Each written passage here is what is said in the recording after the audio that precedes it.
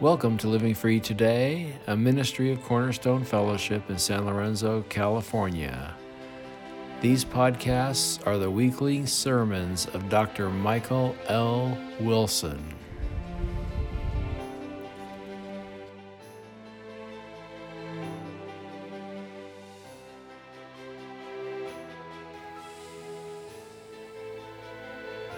Please open your Bibles to the book of Luke, chapter 19. Chapter 19, Jesus is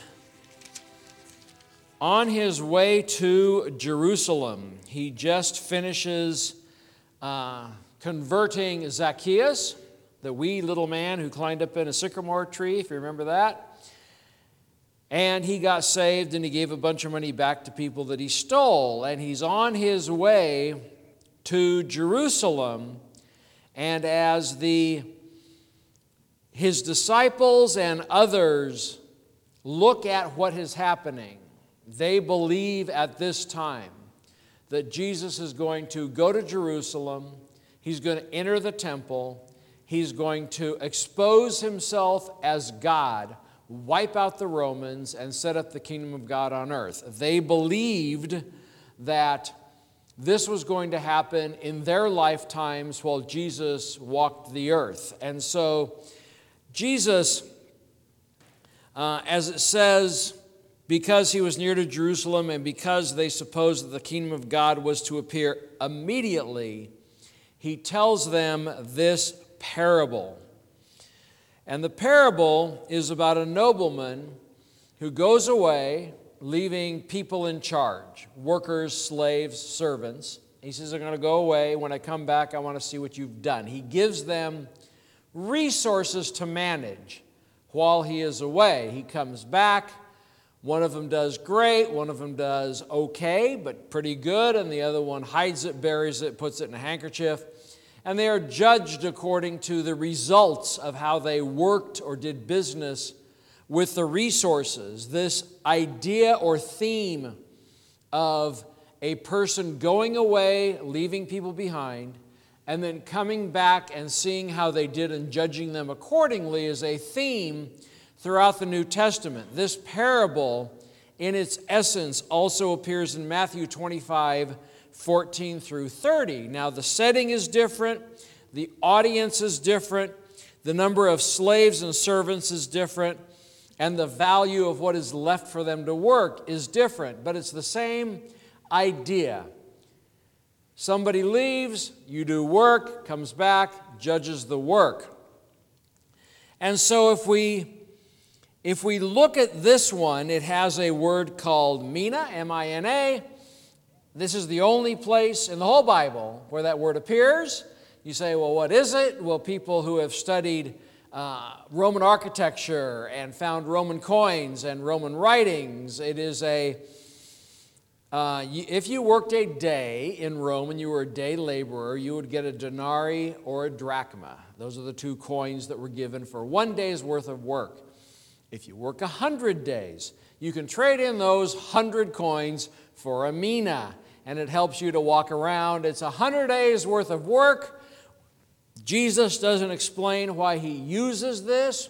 The idea is maybe there were Romans or Roman day laborers in the audience, and he wanted to use a value of money that they could lust after, that they could, oh yeah, 100, oh yeah, good. And so he's using a value of money that they would hold dear, while in the book of Matthew, it is a talent, which is a weight of silver.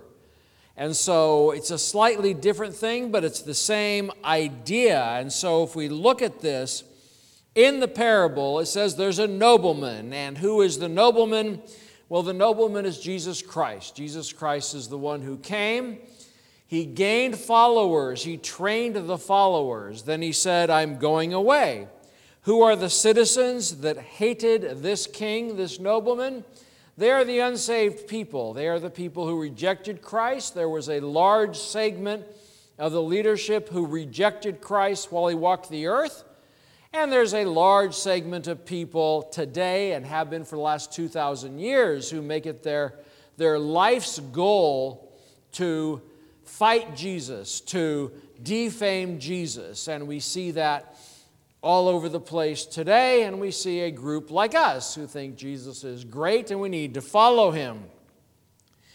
Who are the slaves entrusted with the kingdom business? Well, that is us, but it's not only us, it is actually everybody. When Jesus left and ascended into heaven, he didn't just ignore the whole world and give to those 120 what he wanted, the Holy Spirit. But Jesus is God over everything. God is God over the whole universe. If it is created, God made it. And so he is king over the whole world. And so this can be seen as Jesus leaving everybody behind, the believers and the unbelievers, and say, do some work till I come back. Now, the believers, your disciples who were taught by Jesus, they had a basic understanding of what it was supposed to be, of what it's supposed to do.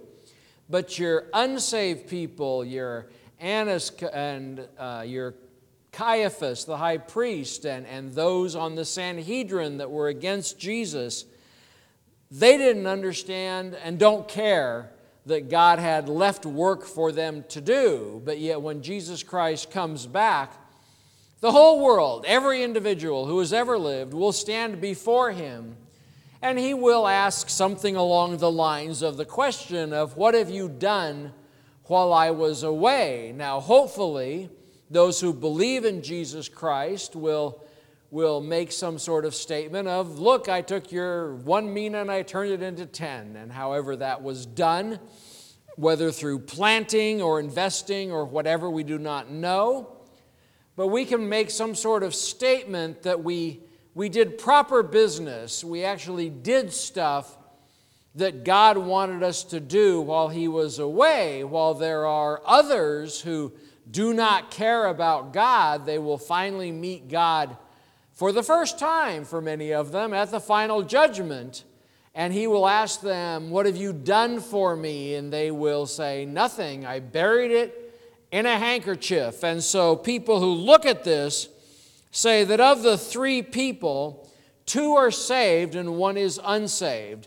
2 of them did what God wanted them to do in varying degrees, and 1 did not, because they did not believe God was going to do anything to them when they came back. Now, some people may say, well, I have great ideas. And with these great ideas, I invent things. And with my inventions, I make money. And therefore, I am a very rich person, I am a very well-known person, and nowhere along the line was I involved with God. Did I ask God for anything?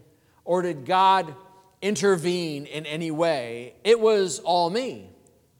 There are people who say, I have great strength, and I can do things with my hands. And if you question them, they would say, God has nothing to do with this. I have my own strength, whether through evolution or training or whatever they claim. They are at a point where they are fairly strong and skilled and have talents, and God never comes to mind. I have met people and talked with people back when I worked in tech, just kind of curious. I would ask people when they would tell stories about themselves, I would say, how was God involved in that? Or did you give God a second thought? And most people back in that time, in the 90s and such, back then we weren't so offended when people said, do you believe in God? Okay, things have kind of changed these days. But they were willing to say, I went to church when I was a kid, but I haven't thought about God in decades. And yet they are building things and having a great job and writing software and raising a family, and they say God is not involved. And if you were to quiz them and look at their day, you would see that God, there's no prayers offered, there's no Bible read, that God is not involved. And the question is, can we segment our lives and say, this part over here is my own skill and my own strength and my own IQ, and this is stuff that I'm doing because it's me. This stuff over here, God's involved in, my spiritual aspect, my seeking for a better future, my prayers, these things God's involved in, but these things over here, that's mine. God knows we think this way. And so he's talking with the Jewish people in the book of Deuteronomy. If you remember when the book of Deuteronomy was written, God sends Moses, gets the people out of Egypt. They go in, they don't want the promised land, so he wanders them around for 40 years.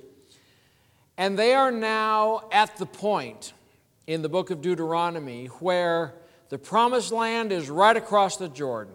All that had fought God have died over those 40 years. And it is a new group of people. And because it is a new group of people who weren't there at Mount Sinai when the law was given, Moses is given the book of Deuteronomy to explain and recount everything that has happened for the new generation. And in the first part of Deuteronomy, around chapters 7, 8, and 9, God is talking through Moses saying, I'm going to bring you into a promised land. You are going to live in houses you did not build.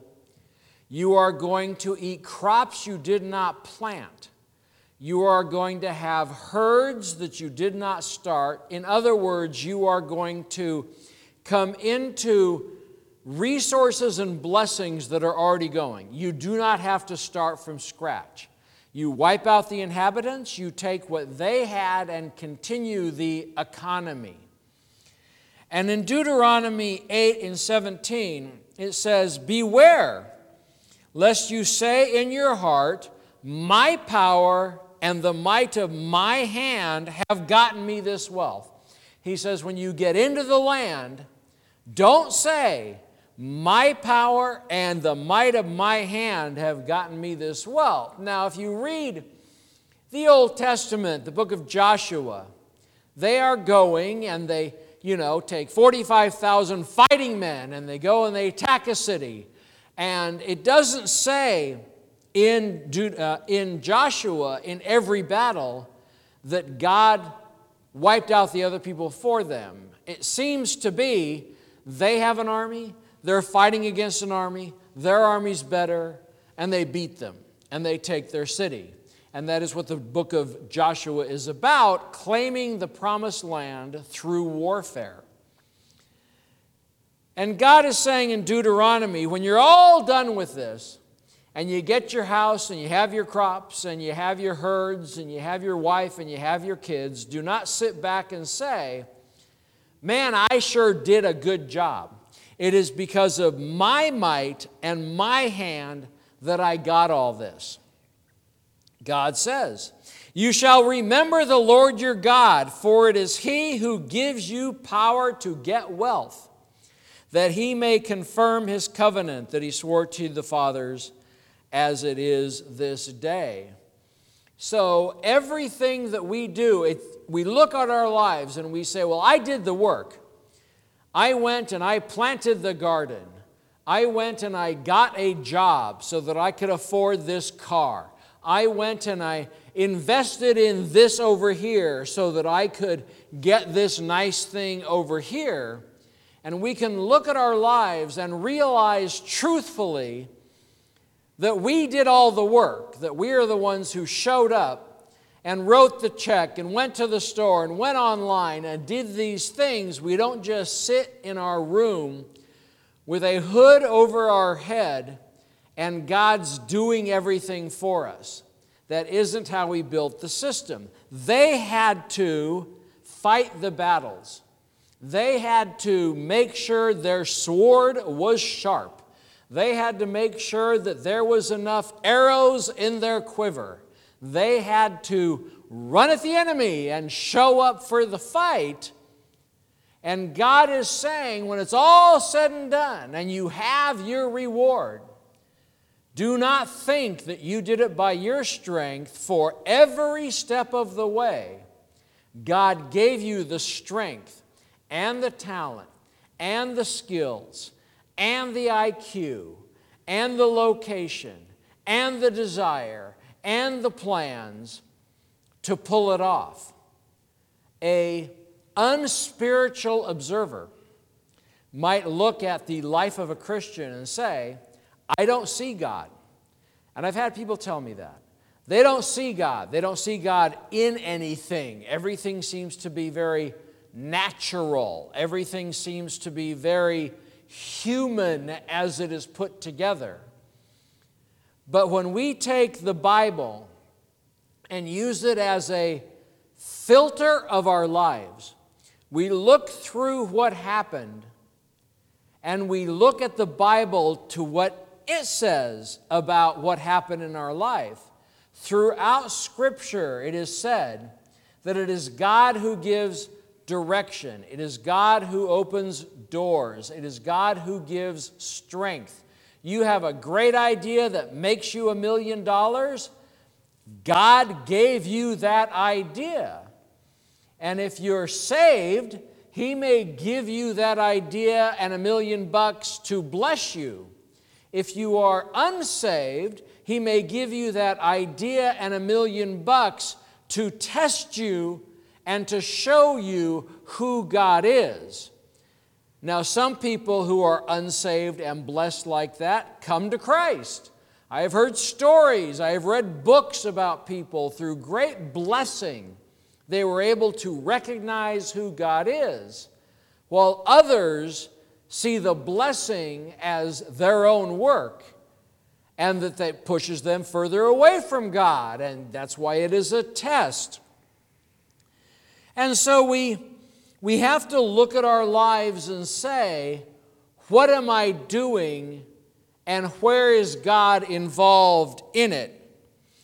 If you think for a moment about all that happened to you. You walked here, you got in a car and came here. When you got here, the lights were on and the heat was on and all these things to make it a tad more comfortable for you. While you're here and you can just think in your mind, well, these things just happened. Nobody turned the lights on. Nobody turned the heat on. Nobody unlocked the doors. These things just happened. But logically, you would think, well, somebody got here before you and unlocked the doors and turned the heat on. And if we look at everything in our life that way, nothing in our life just happens. Nothing in our life is a random event. And I will say, saved or unsaved, it's very easy to get into the pattern of thinking that God is very involved in the life of a Christian, but that unsaved person over there, God's just letting them do whatever until He comes to them. God is very involved in everybody's life on this planet. Saved, unsaved, rich, poor, American or not, wherever you are at, God is very involved in the life of a Christian. God's work is to make us more Christ-like, to sanctify us, to make us holy. In the life of an unchristian, God has one point, and that point is to get them saved.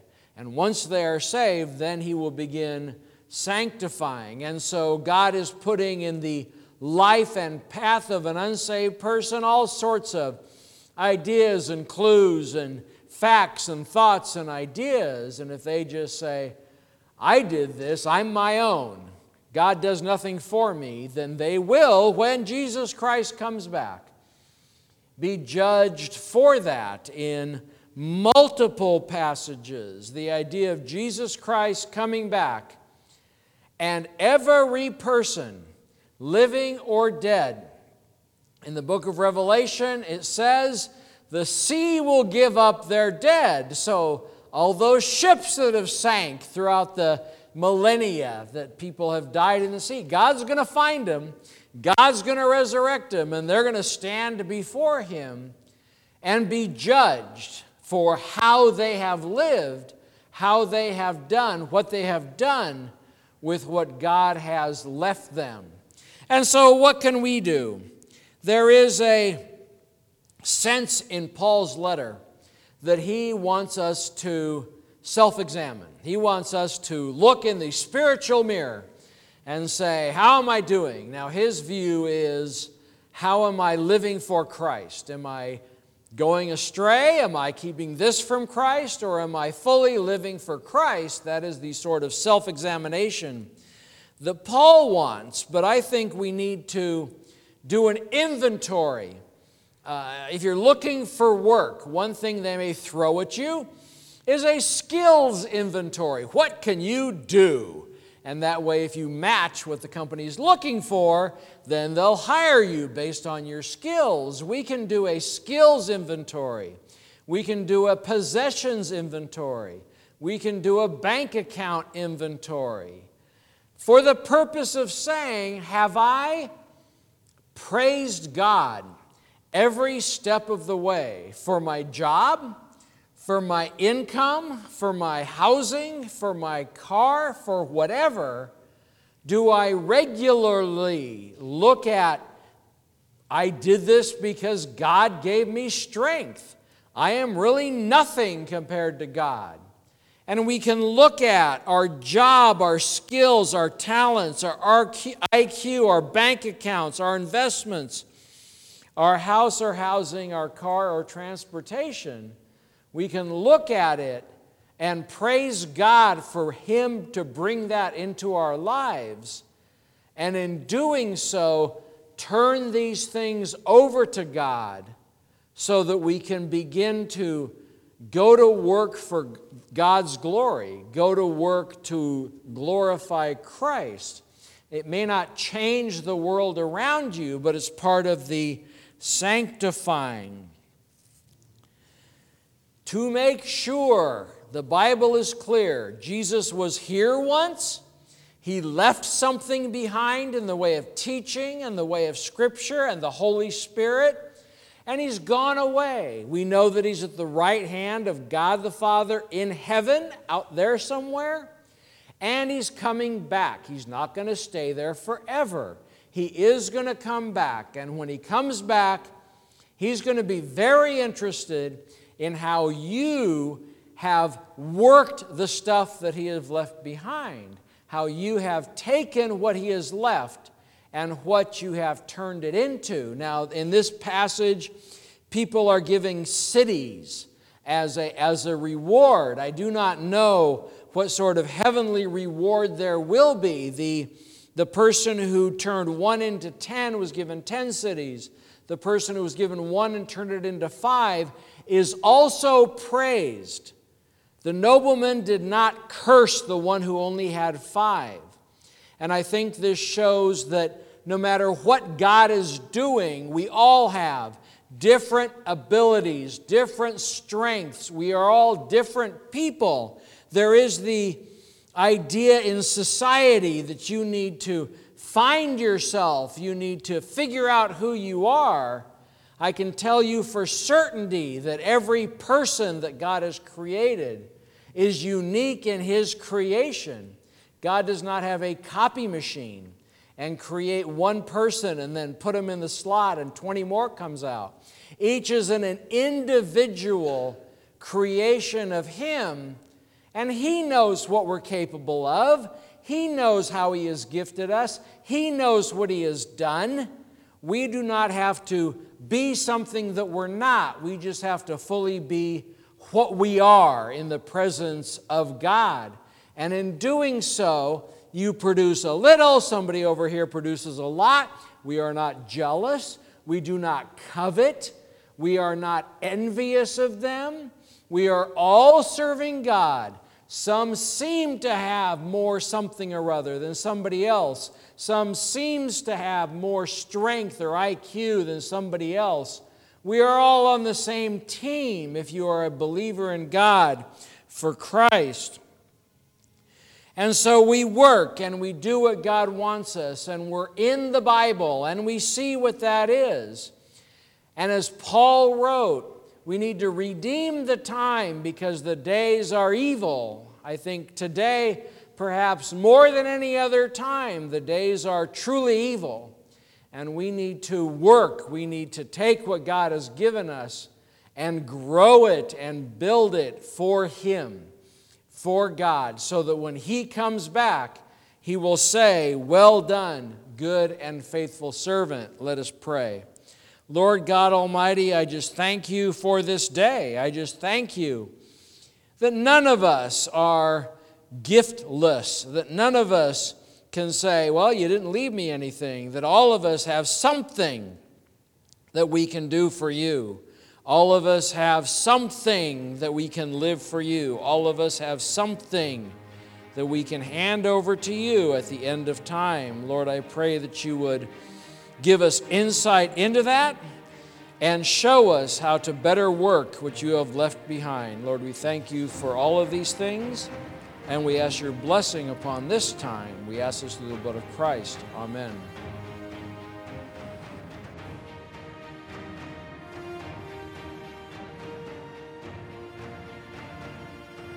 Cornerstone Fellowship is located at 180 Llewellyn Boulevard, San Lorenzo, California. Our Sunday morning service is at 10:45 a.m. Our website is livingfreetoday.org, and our phone number is 510-278-2622. May God continue to bless you as you serve your King. God bless.